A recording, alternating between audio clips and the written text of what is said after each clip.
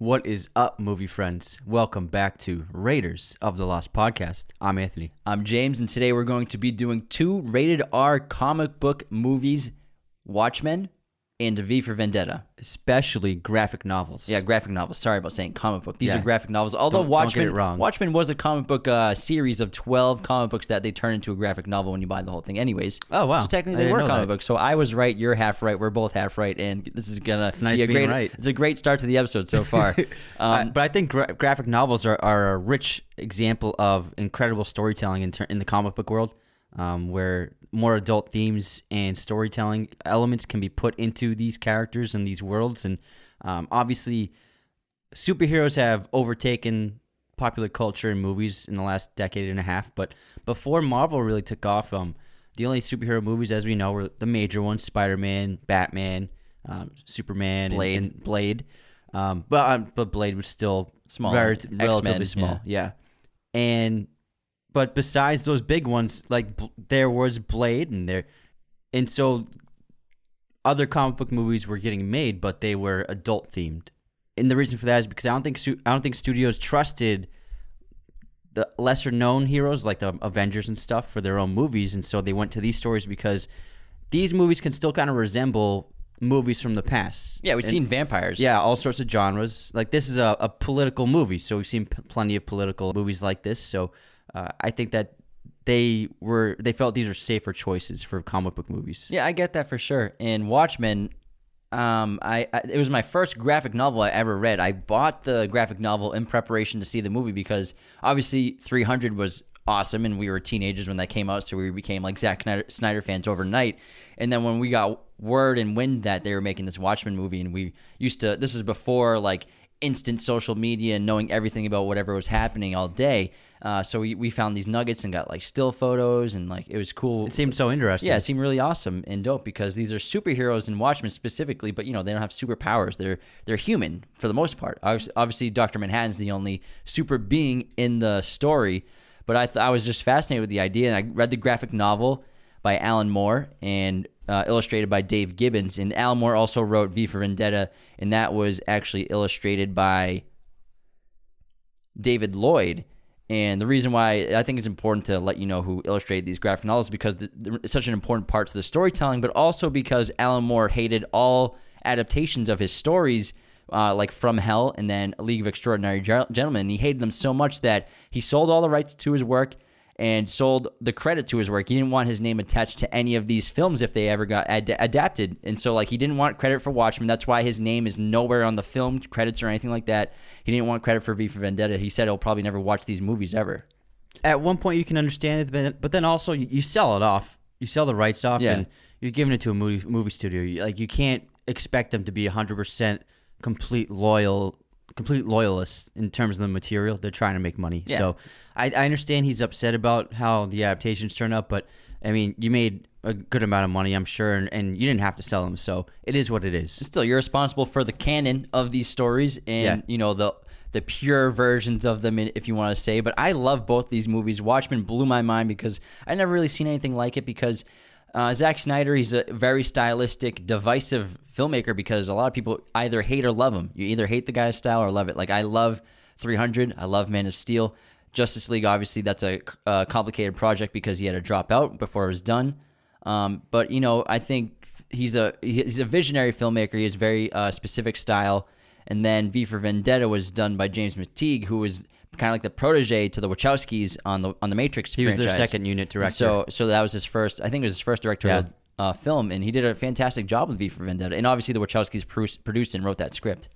Yeah, and both of these films and both these graphic novels, they take superheroes into places that we had never seen them really before, especially on film, where you're seeing extreme violence and gore and challenging situations and adult topics and themes. And it was so refreshing to see these things in superhero movie because now they're kind of, Marvel movies are super entertaining. They're great, but it's kind of fluff, It's nothing too adulty in terms of themes and ideas, and it's often good versus evil, and there's great drama, but Like V for Vendetta, the political themes in that movie are just really incredibly profound and strong. And then Watchmen has really intense themes about the idea of humanity and what would you sacrifice to protect the world? You know what I mean?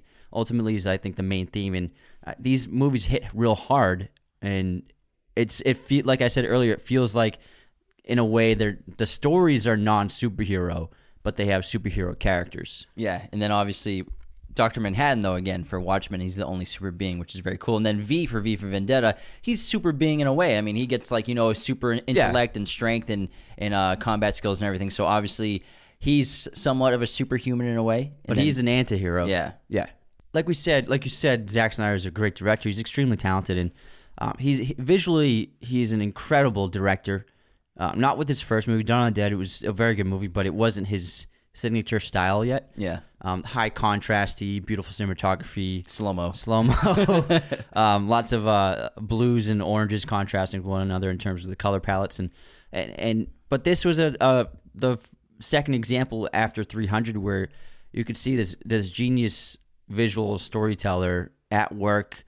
And I just remember the trailer first dropping, and it seemed so intriguing and so cool, because we were used to, before this, it was Spider-Man's 1, 2, and 3, or 1 and 2, and then Fantastic Four. And so to see the trailer for this the first time, a rated R, darkly lit, very adult-themed superhero movie with lots of blood and gore, I was just like taking my money, Warner Brothers. Yeah, and not to mention, I wasn't a huge fan of that Superman reboot they did with Brandon Routh. Yeah. Routhie. I mean, yeah, it was good, but like I wasn't blown away by it or anything. And then, we saw this trailer, and we were 18 when it came out, and then it came out in 2009, and it blew us away. And again, directed by Zack Snyder, set in 1985, where former superheroes exist. The murder of a colleague sends active vigilante Rorschach into a sprawling investigation uncovering something that could completely change the course of history as we know it. And it's like a really interesting concept of like this alternate reality, and I love the way that Zack Snyder opens this up in this opening montage of the film. It's one of his best pieces of directing in his entire career, and opening credits with music, and we see like so many different cultural references from history that are just slightly altered, like those silhouetted kisses of the nurses on the D-Day celebration in Times Square, I think it was, or VJ Day. We have Richard Nixon is reelected for a third term because America won the Vietnam War. Yeah. And there's also like another little Easter egg where there are 51 stars on all the flags of the American flags in this film, because Vietnam in this world, in this reality, became another state of America. The comedian shakes hands with Richard Nixon in the film, one of the superheroes in the movie. In the protesting with the flower on the barrel of the gun. So stuff like that. And with this, I really love this film because of its how it affects history. Like Tarantino, we talked about with Django Unchained and Inglourious Basterds, where he tweaks with history to tell his story.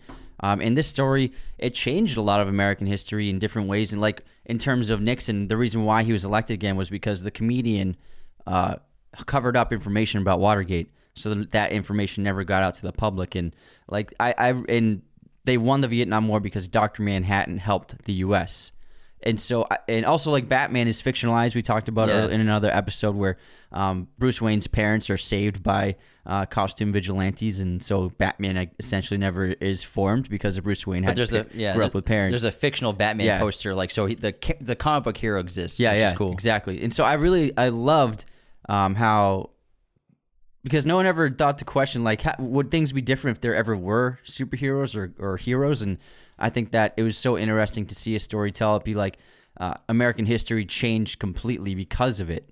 And I think obviously the biggest impact it had was that at this point in time during the story, the Soviet Union is still a great power. Yeah, and basically this episode of Raiders of the Lost podcast is brought to you by our friends at Manscaped. Get their new Lawnmower 3.0 today. It is waterproof. It has a light. It's touch sensitive to your skin. You won't feel a thing. And 2 million men right now are trusting Manscaped products to groom, so make sure you're one of them. Manscaped has sent us everything: their colognes, their deodorizers, their t-shirts, their briefs. It's all so comfortable. Use our coupon code Raiders of the Lost at checkout for 20% off and free shipping. Again, Raiders of the Lost at checkout for 20% off and free shipping. Your body will thank you. It's lockdown. We're still going through COVID, so don't don't ignore your body. You gotta keep up, and your significant others will thank you very much. So again, Raiders of the Lost at checkout from Manscaped. This episode is brought to you by Paramount Plus. An unlikely friendship begins in the Paramount Plus original movie Little Wing, starring Brooklyn Prince with Kelly Riley and Brian Cox. Reeling from her parents' divorce, Caitlin steals a valuable bird to save her home, but instead forms a bond with the owner, leading to a new outlook on life. Little Wing, now streaming exclusively on Paramount Plus. Head to ParamountPlus.com to try it free. Rated PG-13. Dreaming of a better sleep? Tossing and turning is not your destiny. And Ollie is here to help. Ollie invites you to sink into sweet, sweet slumber to improve your mental and physical health and overall wellness. More than just melatonin, Ollie's ingredients help you unwind your mind for a delightfully dreamy drift off. Sleep is on the way at Ollie.com. That's OLLY.com.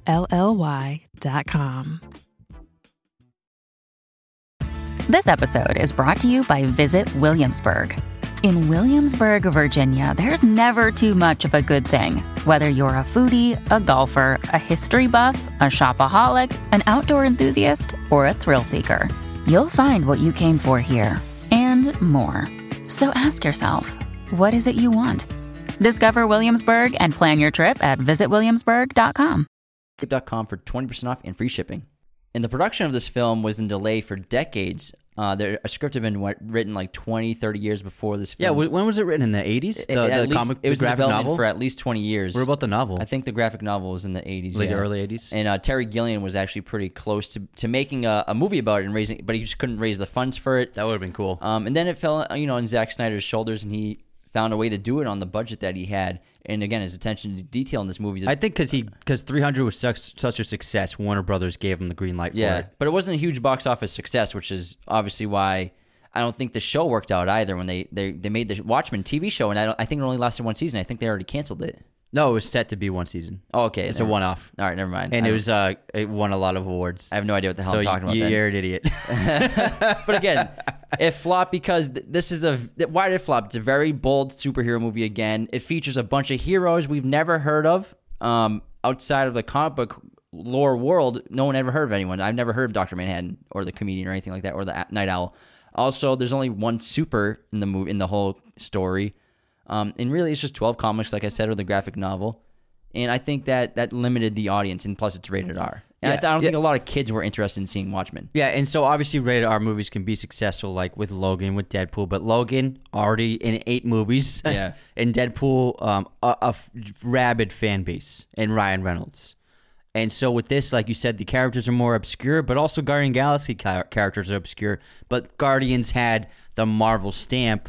There were 10 Marvel movies before Guardians came out, so it's a lot more fun. It had the brand of Marvel, so it was already going to make money just because it was a Marvel movie.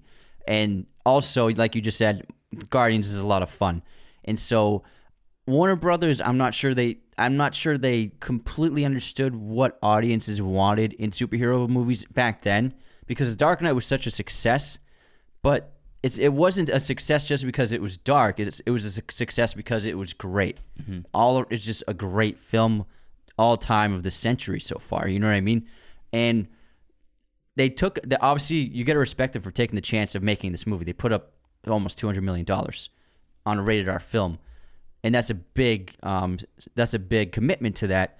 But audiences at this point in time, they didn't want a kind of superhero movie like this. This movie, it turns superhero movies on its heads, and it dissects superhero movies.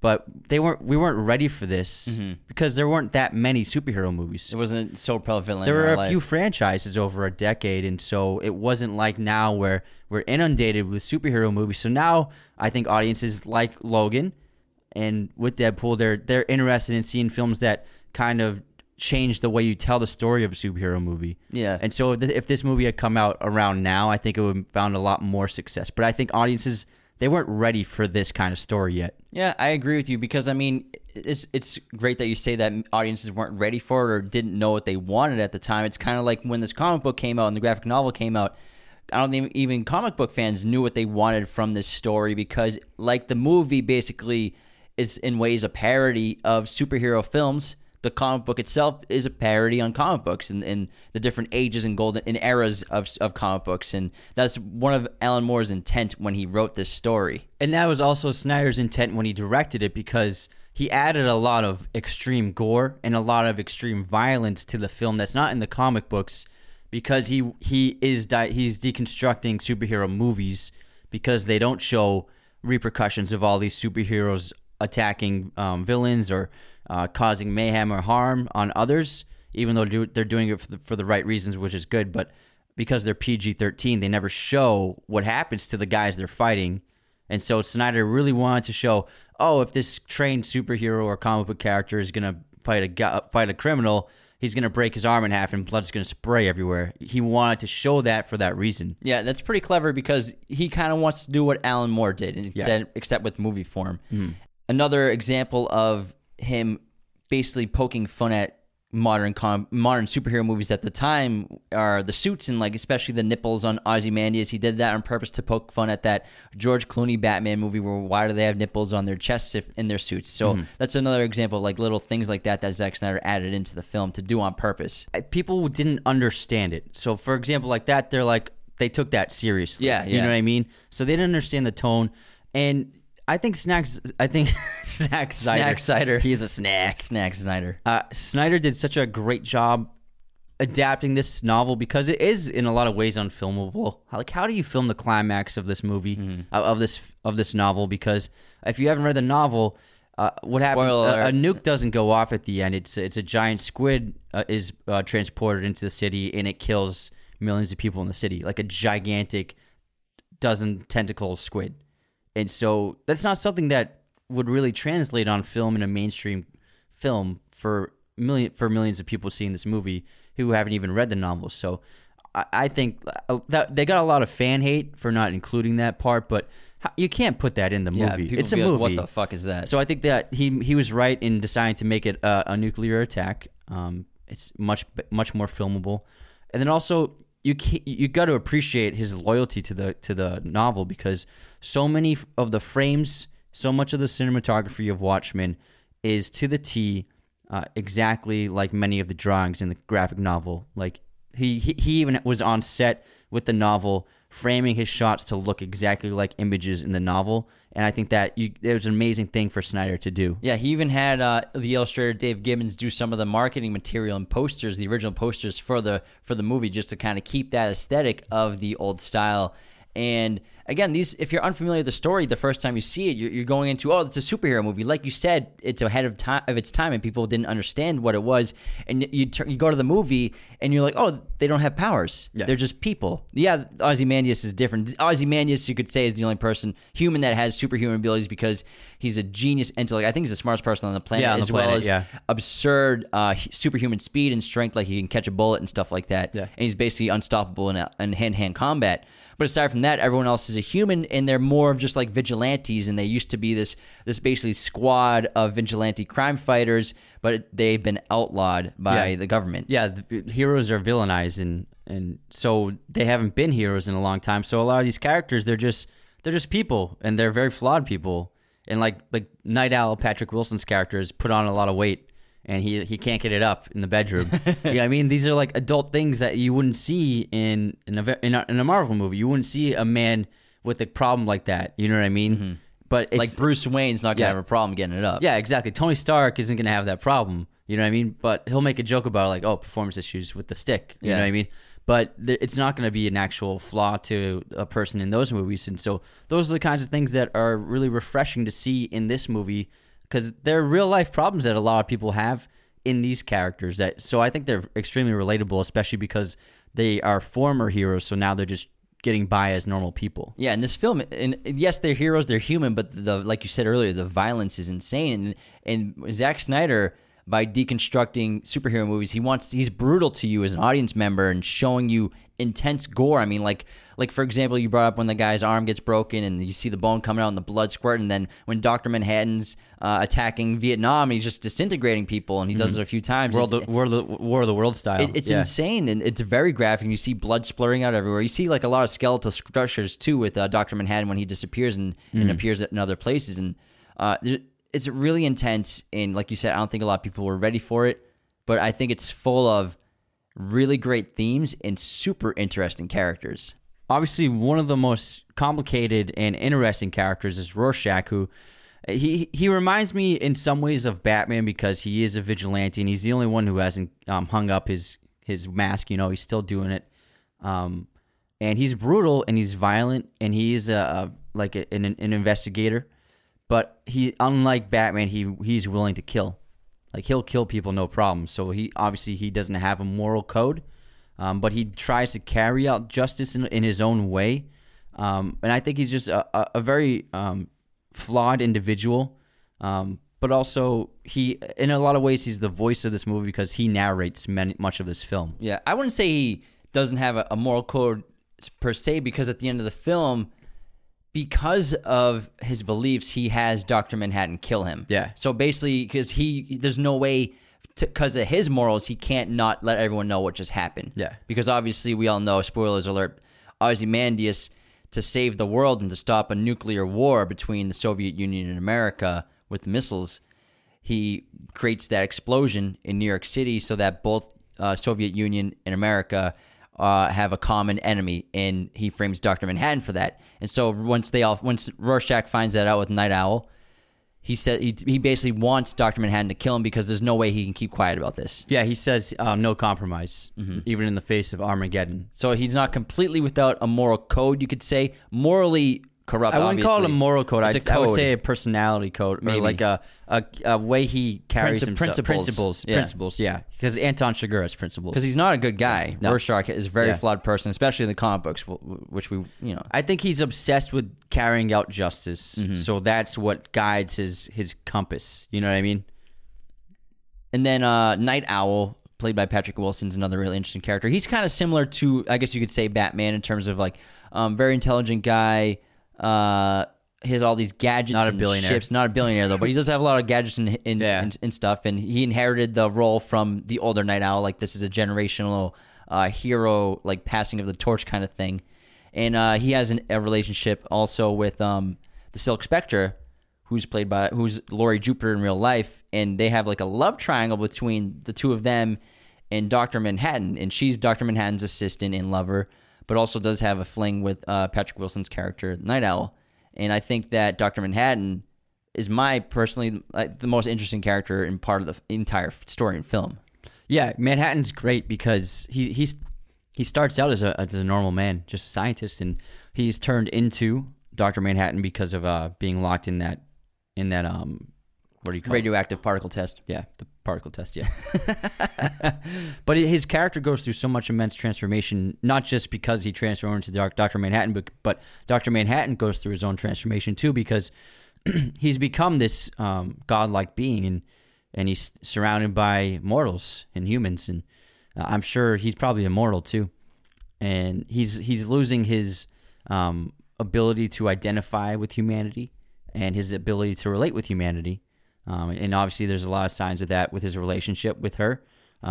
She's the only connection he has to humanity, and she's becoming unfulfilled, and it's not working for her because she's realizing that he can't be in a relationship with a human being. It gets to that point, and I think that he wants to do what right by people, but he can't stay on Earth much longer. Yeah, I mean, because he was human, but he left our realm. He left our dimension, you could say, what we perceive.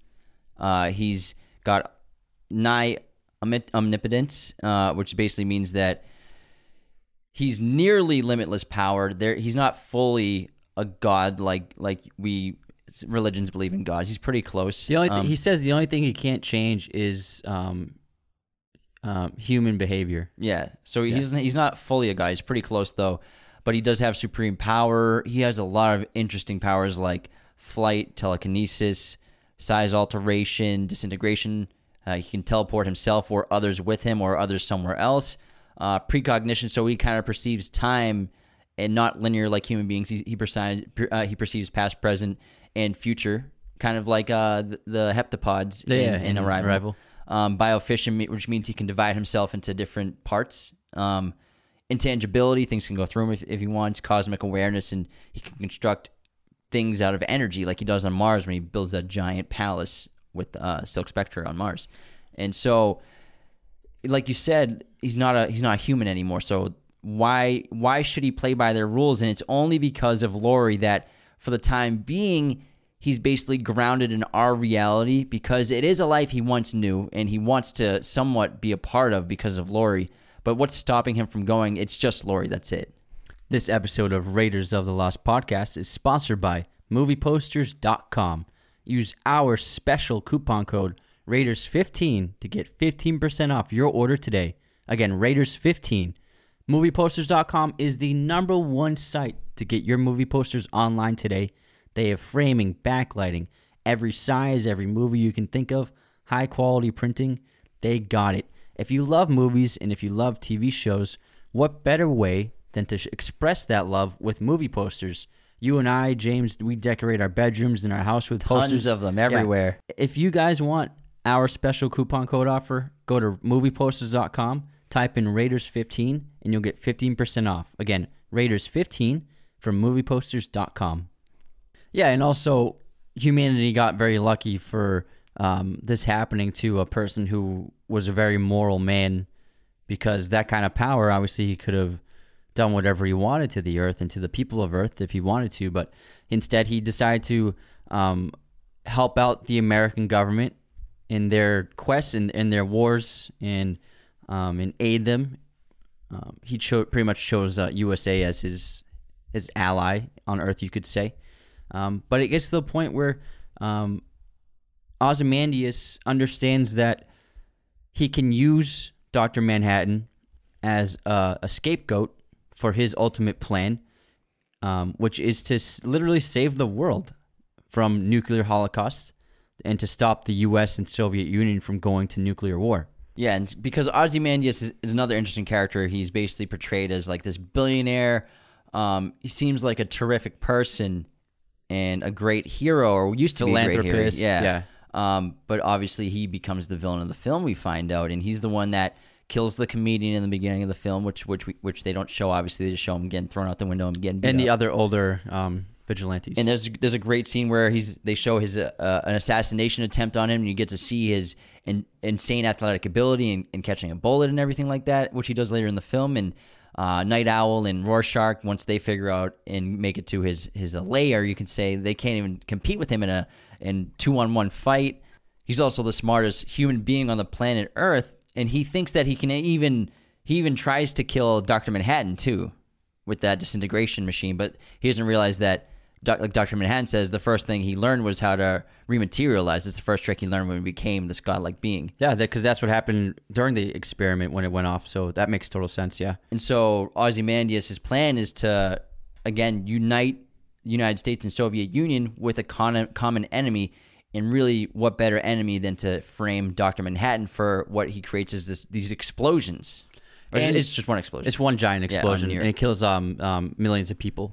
And Dr. Manhattan understands this, and that he doesn't react in a bad way at all. He actually agrees with Ozymandias, and that's why he has to kill Rorschach, because it's a perfect way. It's like an out for him, you know what I mean? Mm-hmm. Because humanity will hate him forever. So now it gives him a good cause to leave the entire galaxy. And I would say that he says he wants to create life, so he's going to probably create his own race of some kind of being on some other planet. He could probably make a planet and terraform it to sustain life, so he'll probably cultivate an entire society on a planet. And beings of whatever he wants them to look like, which is, I love that kind of ambiguous ending of what Dr. Manhattan's journey is going to look be like Lawrence Fishburne. For no reason at all. And it's sad because, again, Rorschach makes Dr. Manhattan kill him, and then Night Owl tools on Ozymandias, but there's nothing. But the thing here is Ozymandias is done, and he explains that there's nothing they can do because he set this plan in motion like 30 minutes before they got there, and so he lets him beat on his face and everything, and this is where Ozymandias takes all the blows, and you can just see the pain in Night Owl's face because there's nothing he can do. All these people are going to die, and he knows deep down there's a conflict of, did he make the right decision? Was what Ozymandias did, was that right to save humanity, or was it not? It's an interesting question, and I think he allows Night Owl to pummel him because it's a way of like atoning for what he did in some way and taking some kind of punishment for the action, you know what I mean? But, I mean, you can't argue that he was wrong. If the entire world's going to die in a nuclear holocaust, maybe sacrificing a few million people would be worth it to save 6 billion, you know? Yeah. It's an interesting question and topic to think about. And like I said, very heavy themes and very heavy topics in this film. That's not something that you're going to see in Thor, you know what I mean? Yeah, so like Thor's going to be fun, but it's not going to be an intense, dramatic, heavily themed movie like this. Yeah, like could you kill one person to save 1,000, or is it worth not losing your humanity by not killing that one person and all humanity dies? It's a very complicated question. I think that only someone like Ozymandias could have carried this out, because I feel Ozzy thinks he's better than everyone else and is separate from the rest of humanity in a way. I think he knows he is. Yeah, and so he kind of looks at people as a little inferior to him because a lot inferior. Because he is such an exceptional being, even though he's a person, but he's still he's closer to Dr. Manhattan than he is to humans. You know what I mean? In terms of his intellect, in terms of his physical ability. So I think for sure it was an easier decision for him than it would have been for anyone else. And this movie has some fantastic scenes, like the prison sequence with Rorschach when he's in prison without his mask, intense. And he attacks that guy that fights him at lunch. And with Hey, it's Kaylee Cuoco for Priceline. Ready to go to your happy place for a happy price? Well, why didn't you say so? Just download the Priceline app right now and save up to 60% on hotels. So whether it's Cousin Kevin's Kazoo Concert in Kansas City, go Kevin, or Becky's Bachelorette Bash in Bermuda, you never have to miss a trip ever again. So download the Priceline app today. Your savings are waiting. Go to your happy place for a happy price. Go to your happy price, Priceline.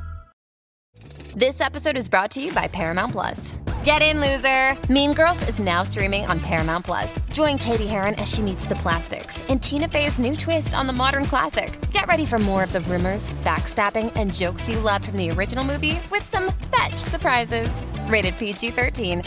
Wear pink and head to ParamountPlus.com to try it free. Does Monday at the office feel like a storm? Not with Microsoft Copilot. That feeling when Copilot gets everyone up to speed instantly? It's sunny again.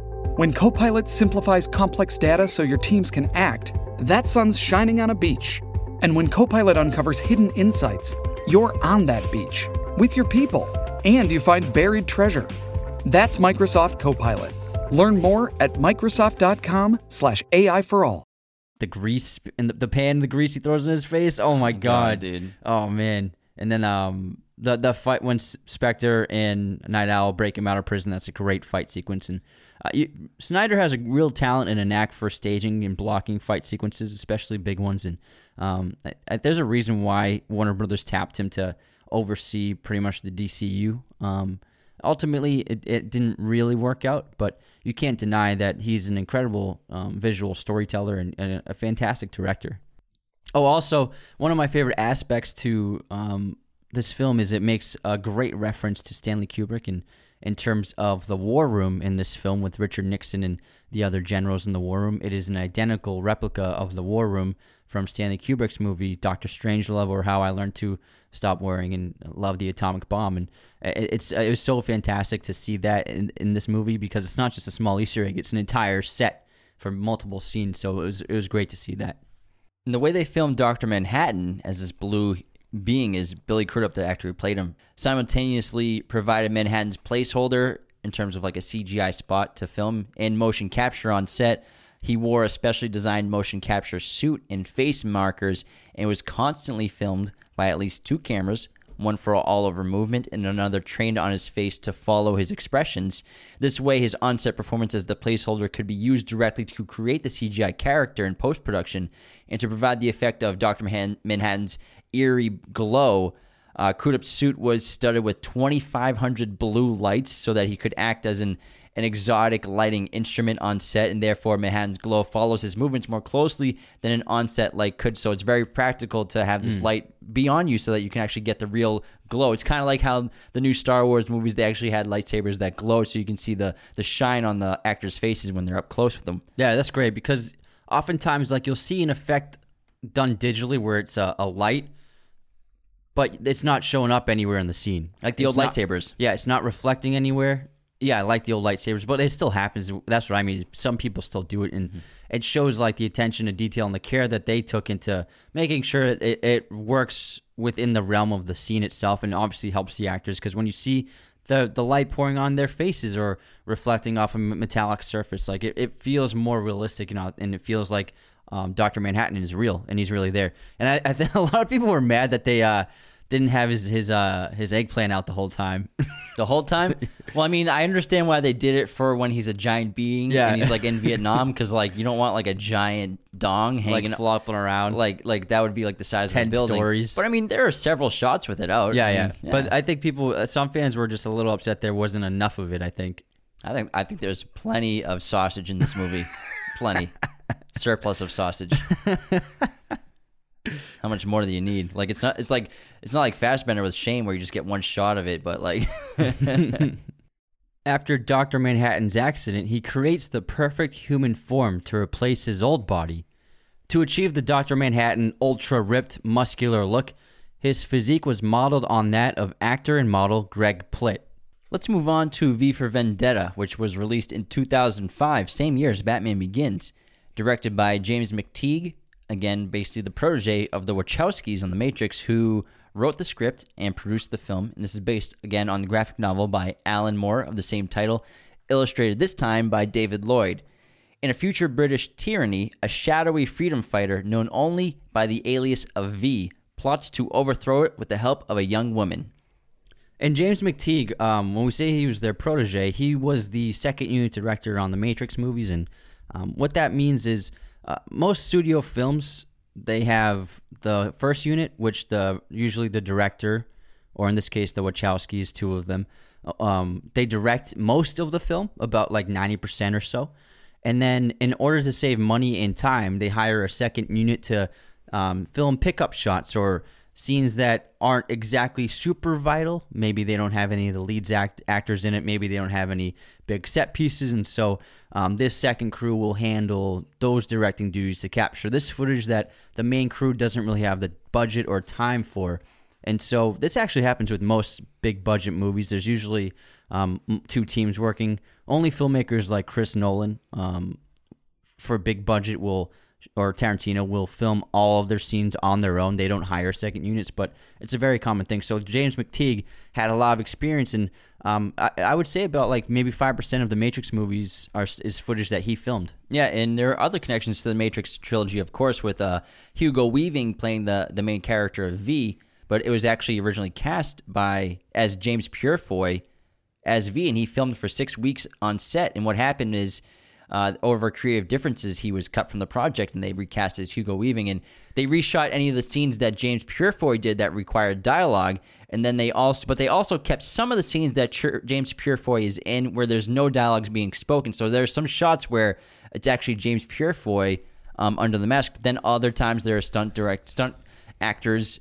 And this is similar to how we've mentioned before that Pedro Pascal isn't always under the Mandalorian mask, and sometimes it's stand-in and stunt actors Lateef Crowder and Brendan Wayne, but obviously it doesn't take anything from the performance.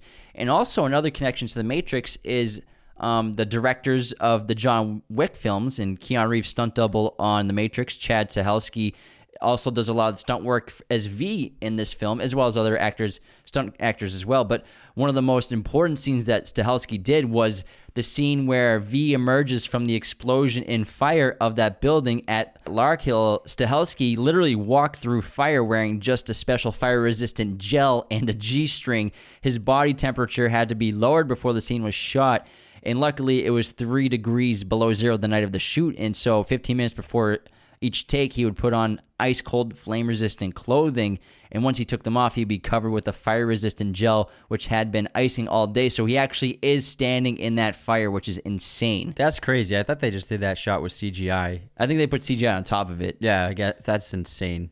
That man's an animal. And now he's the director of all the John Wick movies, which is so cool.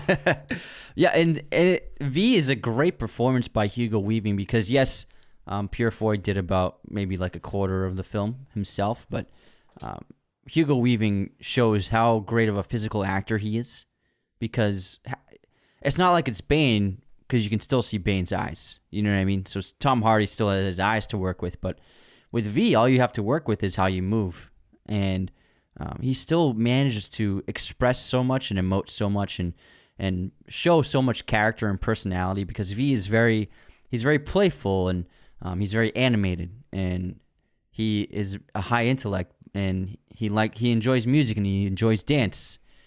He's such a interesting character, and Hugo Weaving showed himself to be a true genius physical performer, as well as, I mean, this has got to be the best voiceover acting ever in terms of like just the entire performance is ADR. They recorded all the dialogue in a studio, because they try to put microphones inside the mask, within the nose and then within his hairline, but both microphones ended up picking up just horrible audio. So Hugo Weaving ADR'd the whole thing, and he is able to act so well through a microphone in a studio. It was you couldn't even tell it wasn't on set. Yeah, it's so ironic because the face that he has, the mask of Guy Fawkes, is always the same smiling, laughing expression. And so Hugo Weaving has so much control over his voice, and obviously he's a stage actor as well, so he knows how to control that part of his body, and it's just impressive. Like you said, he's a great physical actor, and V he's very expressive with his body language, but also I don't think I've ever heard a vocal performance where you're expressing so much with your voice, and you can basically, in your head, you see the facial expressions of V in a way through the voice of Hugo Weaving. You can see the personality. It's so impressive. And this film is just, it has so many incredible ideas and themes, and a lot of them are so relevant to what's happening right now in the world. And obviously, the COVID situation has gotten a lot better over the last year, especially with the vaccines being rolled out. But there's a time last year in like April, May, June where things were just very scary, and the entire world was in lockdown, and the society changed, and the events of this film, they aren't so different, because when the story begins, Britain is now under the rule of a fascist state and a tyrannical chancellor played by John Hurt. Played by John Hurt, fantastically. By the way, Norse Fire. The guy's entire acting job is in front of a screen. I don't know how he's able to do it so well. He ironically plays the same kind of character in George Orwell's film adaptation in 1984. Yeah, exactly right. And this fascist dictatorship had taken over the country because of viral outbreak that had taken over the world 2 decades earlier. And so the viral outbreak allowed a fascist government to take over the country, because in a lot of ways, a country like this survived because the total control that the government took over its people, and which is obviously a bad thing. But once the government had this iron grip on its people and its citizens, it never let go. And now the people of England live under the harsh rule of this chancellor and this government. And, it's from the events of 2020. When I saw this movie when I was a kid, and many times after that, I was always like, oh, this is a little like, oh, this is a cool concept, but like that would never happen. But with the events of 2020, you're like, now you look at this movie and you're like, I could totally see that being a possible outcome to something like this, because a lot of places became very close to that, and people were discussing things like this happening in real time. And so I think this movie became so relevant this year. Yeah, and not just the international viral pandemic. I mean, we're talking about a year where we saw global protests used to combat injustice, as well as the current shape of big tech that we're seeing in social media companies and their effect on information that's released and shown, as well as speech. And V for Vendetta follows this Norse Fire political party that's controlled by Adam Sutler, who is very similar to Adolf Hitler. They even look alike, except for Sutler has a goatee and Hitler has the Hitler mustache. So I mean, they seem very similar in terms of characters. I'm sure they based it off of him. Mm-hmm. Yeah, the way he speaks. Yeah. But again, just to talk about how you were talking about what happened, what this totalitarian government did to seize power, and it's this kind of back and forth that you'll see sometimes with these dictatorships, where it's like freedom versus security, and can you have both? And freedom without security is it worthless, but is it also to live without freedom to enjoy it even though you're secure? And so the totalitarian governments, especially in this film, they take that role of we'll keep you safe, but also you can't have culture really. You can't have this information. We're going to control everything. Like the first scene we see Sutler is he's on the screen with his lieutenants, and they're talking about culture, things like books and music, and like put that on the blacklist, like a certain type of song. So now you can't have this kind of art. You can't have this kind of music. It's kind of like, it's almost like they're canceling it in a way. Yeah, and they're also monitoring the citizens and listening into their phone calls and hacking into everyone. And so they're constantly monitoring the population as well, and disallowing freedom of speech and freedom of expression in a lot of ways. And they also have a curfew. Yeah. And this is where Evie runs into V. Well, she's saved by V because she's going out past curfew, and the Fingermen, they catch her and they're about to do something horrible to her.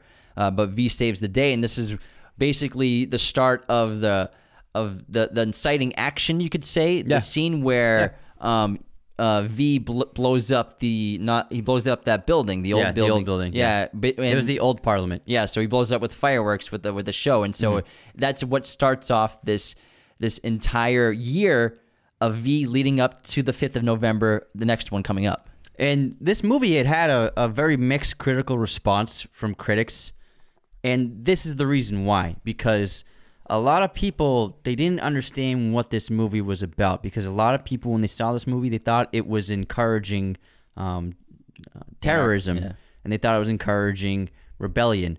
But what this movie is about is rebelling against fascism and something like a totalitarian government or a dictatorship. And it's about grabbing hold of your freedoms again, because the people in this country, they don't have any freedoms. And this chancellor is a horrible fascist ruler.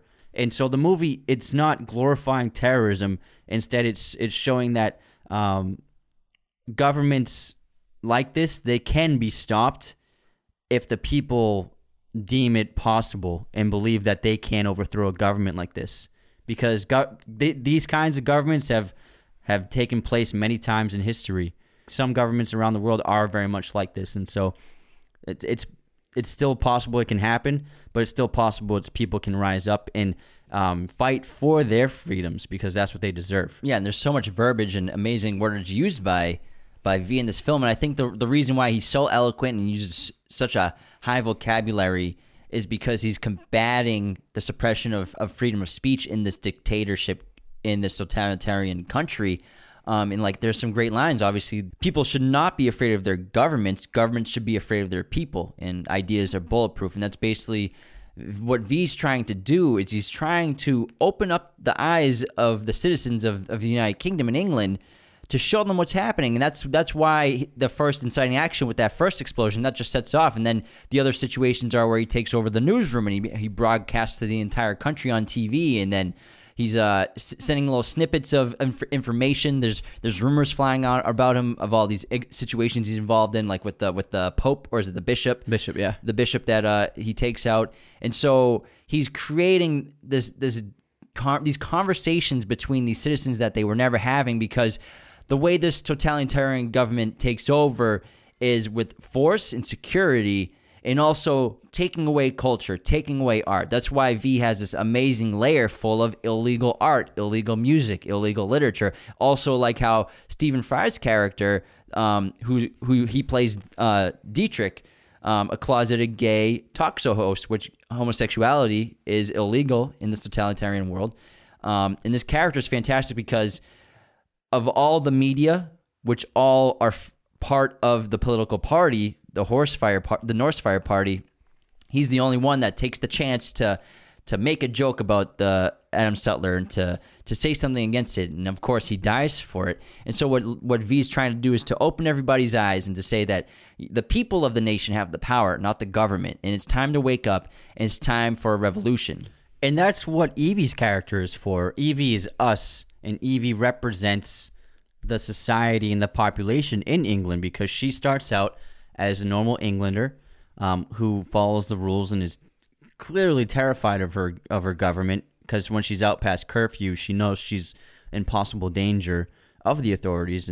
And Natalie Portman is absolutely fantastic in this movie, like she always is in every role. She's an unbelievable actor, and she really was brave in her decision to really allow herself to completely be stripped down in this movie. And the biggest example is the famous scene where she gets her head shaved, which obviously we've talked about is, it's a serious thing for an actress to do, because it can affect roles, and it can affect how you look for a long time, and so that could affect casting for other roles. So even with wigs, and wigs are great, but like it still affects the image. Yeah, exactly. And so, but she committed full head right into this scene, and they actually filmed this for real in one take. And what they did was they set up 3 cameras in 3 different angles, and then rolled for like 15 minutes while the barber shaved her head. And it wasn't Hugo Weaving who shaved her head. It was a professional barber who was dressed as V with V's gloves, and then he shaved her head for the entire scene. And Natalie Portman's performance in this, and transformation in this, is unbelievable, and it is a metaphor towards the transformation of the entire country in a lot of ways, because she ends up discovering and gaining her own freedom from herself and accepting herself for the first time in her life. Yeah, she goes through probably one of the most dramatic character transformations you'll ever see in a movie, when she's imprisoned by, we eventually find out V's the one who kidnapped her, not the Fingermen, not the Norse Fire Party, not the government.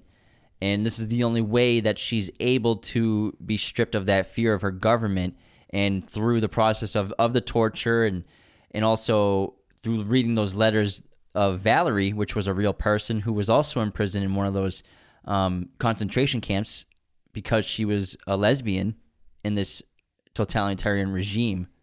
That's what kept her going through this process, and that's what helped her get past the fear of death and the fear of being under control. And the reason why V does this is because he wants to eliminate the fear within Evie, because the fear is how the government controls the people. And so he does the same thing to the entire population over this year, where he is showing the people that it's possible to change things. And by the end of the film, when the entire city is overrun by citizens wearing Guy Fawkes masks, what has happened is they have eliminated their fear of the government, and they're ready to overthrow it. And so the elimination of fear, I think, is one of the major themes of this film. Yeah, and that was the final act, was sending all the citizens that Guy Fawkes mask to help them not be afraid anymore. And now they can stand together under the anonymity of these masks. And why a Guy Fawkes mask? Why does V wear the guise of Guy Fawkes, he was famous for his involvement in the gunpowder plot of 1605, which he was placed in charge of executing due to his military and explosive experience. The plot, which was masterminded by Robert Catesby, was a failed attempt by a group of provincial English Roman Catholic conspirators to kill King James I and most of the Protestant aristocracy in one swoop by blowing up the Houses of Parliament during its state opening. But I think people may not know, this wasn't like a form of revolution. This was basically, they wanted a shift in the power, so they kind of just wanted their people in charge rather than like a revolution, like V for Vendetta. Yeah, they weren't trying to change the country, but still it represented the ideas that revolution can be built from. And the Guy Fawkes mask became like an iconic symbol in culture for a while, and even that what do you call it? The organization Anonymous, those hackers, they were inspired by this movie to use the Guy Fawkes mask as their logo, if you would call it a logo. Were they before this movie or after? No, after. Yeah, this movie inspired it. So Anonymous got their look from V for Vendetta. And I really, the character of V, again, it's so fantastic and phenomenal when we learn of his origin story in this Lark Hill, which Inspector Finch, he's on this side investigation. He's of course one of the other main characters besides V and Evie, and he's a version of the audience, you could say, where he's obviously obedient to his government. He's a good cop. He seems like a good man at heart. And he's also curious because things aren't adding up, or he's discovering things that maybe he shouldn't have seen. And then Adam Sutler says not to look at facts or something like that when he's uncovering these clues. He says like to not think too much about it. So he doesn't want him to analyze what's happening, what he finds and discovers. And he's onto this investigation of Lark Hill, which we find out was basically a concentration camp of people who were minorities, who were Jewish, who were homosexual, lesbian. So basically outspoken. Yeah, what this totalitarian regime classified as basically undesirables. But it wasn't a totalitarian. It was this group, this faction within the government headed by Sutler. And he was using this camp as a way to experiment on people at Lark Hill. Well, it was a concentration camp and a place to experiment. Yeah, because exactly. That's when the scientist, the woman scientist, she's the one that does the experiments. Yeah, and the result of these experiments was the viral outbreak, which they allowed to escape because they knew that if a viral outbreak escaped Lark Hill and killed enough people, then Sutler and his cronies could gain control of the country and seize power. And that's exactly what Finch is uncovering. But what they didn't realize is that in creating this almost unstoppable power of their regime, they created the biggest enemy they could ever have with V, because he's the only person that survived the experimentation, and in turn it turned him into basically a superhuman person. And V and Evie have a lot in common in terms of their character development and transformation. There's a duality between them because obviously they both have the names Evie and V. And then at the start of this movie, they're both preparing for their evenings in the mirror. And they both undergo disfigurement in this film. V was obviously burned and horribly scarred. And Evie is shaved. Evie's head is shaved off. And then V, he was created through fire when he was burned up in the lab, and signifying destruction and vengeance. And in contrast, Evie was born through water when she goes up to the rooftop to embrace her new being. And that signifies rebirth and forgiveness. And then the movie ends with V's death, symbolizing the end of the suffering and vengeance. And then that leaves room for Evie to forgive and the country to be reborn. The movie also has similarities to V's favorite film, The Count of Monte Cristo, as well. Cristo as well. Crisco. They say Crisco. And this movie has some great action, some great violence, because it's rated R for a reason. It's a hard R. Oh, yeah. There's a lot of blood in this movie. The final act is intense. Yeah, when V's attacking people and with his knives, and they did not hold anything back in terms of like when he's cutting arteries. There's blood pouring out of those arteries. You know what I mean? It's a lot of fun to see rated R. Like we get it in Logan and Deadpool, and it's something we enjoy. We enjoy violence, and we enjoy graphic nature. And this movie, that knife scene especially is so much fun. That knife scene with Creedy's men near the end of the film, and the way they filmed it, it was not super slow-mo. It looks like it's super slow-mo, but it's not. What they did was all the SWAT members, and while they were filming, the SWAT team actors were moving in slow motion. And then the actor playing V in that moment was going normal speed. And they were also filming just at 60 frames per second, which slowed those actors down even more once it was filmed. And that's why it looks so great to see the difference in speed between V and the SWAT team. That's really clever. And what I love about this film is, yes, the violence great, and it's graphic and it's bold, but they don't do it without reason. Like you'll see a lot of action movies that they just have violence just to have violence, but he only uses the violence when he needs to, really. And that's an important scene too, because that's when he finishes the lieutenants off, and that's where Adam Sutler dies too in that scene too, and that's basically his final fight, because he suffers fatal wounds in this fight, and so he knows he's gonna die, but he manages to basically end the final pieces of this Norse fire government. Speaking of pieces, that gigantic domino set, it was made with, the dominoes were made with 22,000 dominoes, and it took 4 professional domino assemblers over 200 hours to set it up, and they only had 1 take to do it. That's absolutely insane. Imagine if they messed up. How do you have like a shock-proof floor? Like what happens if someone drops a glass? I don't know. Like how is there must be something under the dominoes to hold them in some way, right? Well, I mean, they're professional domino placers. That's obviously a very specific job, so they must be very good at what they do. How do you get professional at that? I don't know. You do stuff like that. Yeah. But I love that scene when he finally pushes at the end before he goes out on his final mission. Yeah, 100%. It's a metaphor, man. In the first theatrical trailer of this movie, they used a lot of music from Batman Begins, which is, a DC property under Christopher Nolan's film. And they also used some music from The Dark Knight, which is actually pretty cool. So next time you go check it out, watch the trailer, you'll recognize music from the Batman movies. Oh, no way. In the end, where the entire city has overtaken Parliament and they take off their Guy Fawkes masks, there's a moment where you can see Hugo Weaving in the crowd taking off a Guy Fawkes mask and revealing himself. Great little cameo. The brilliance to V's plan is that he's not the one who sets the bomb off. He leaves that responsibility to Evie because of what she represents, and Evie represents the people. And he gives her the choice because it's the people's choice to make this decision. They decide their own fates, and they're the ones who have to decide their future, because V, we already know where V stands. And so he's leaving it up to the people to make the decision at the end. And also, Finch, he discovers Evie at the train station, and she's putting the final rose on V's dead body. And Finch, at this point, again, like I said, he's kind of like the surrogate for the audience, whereas Evie's the population.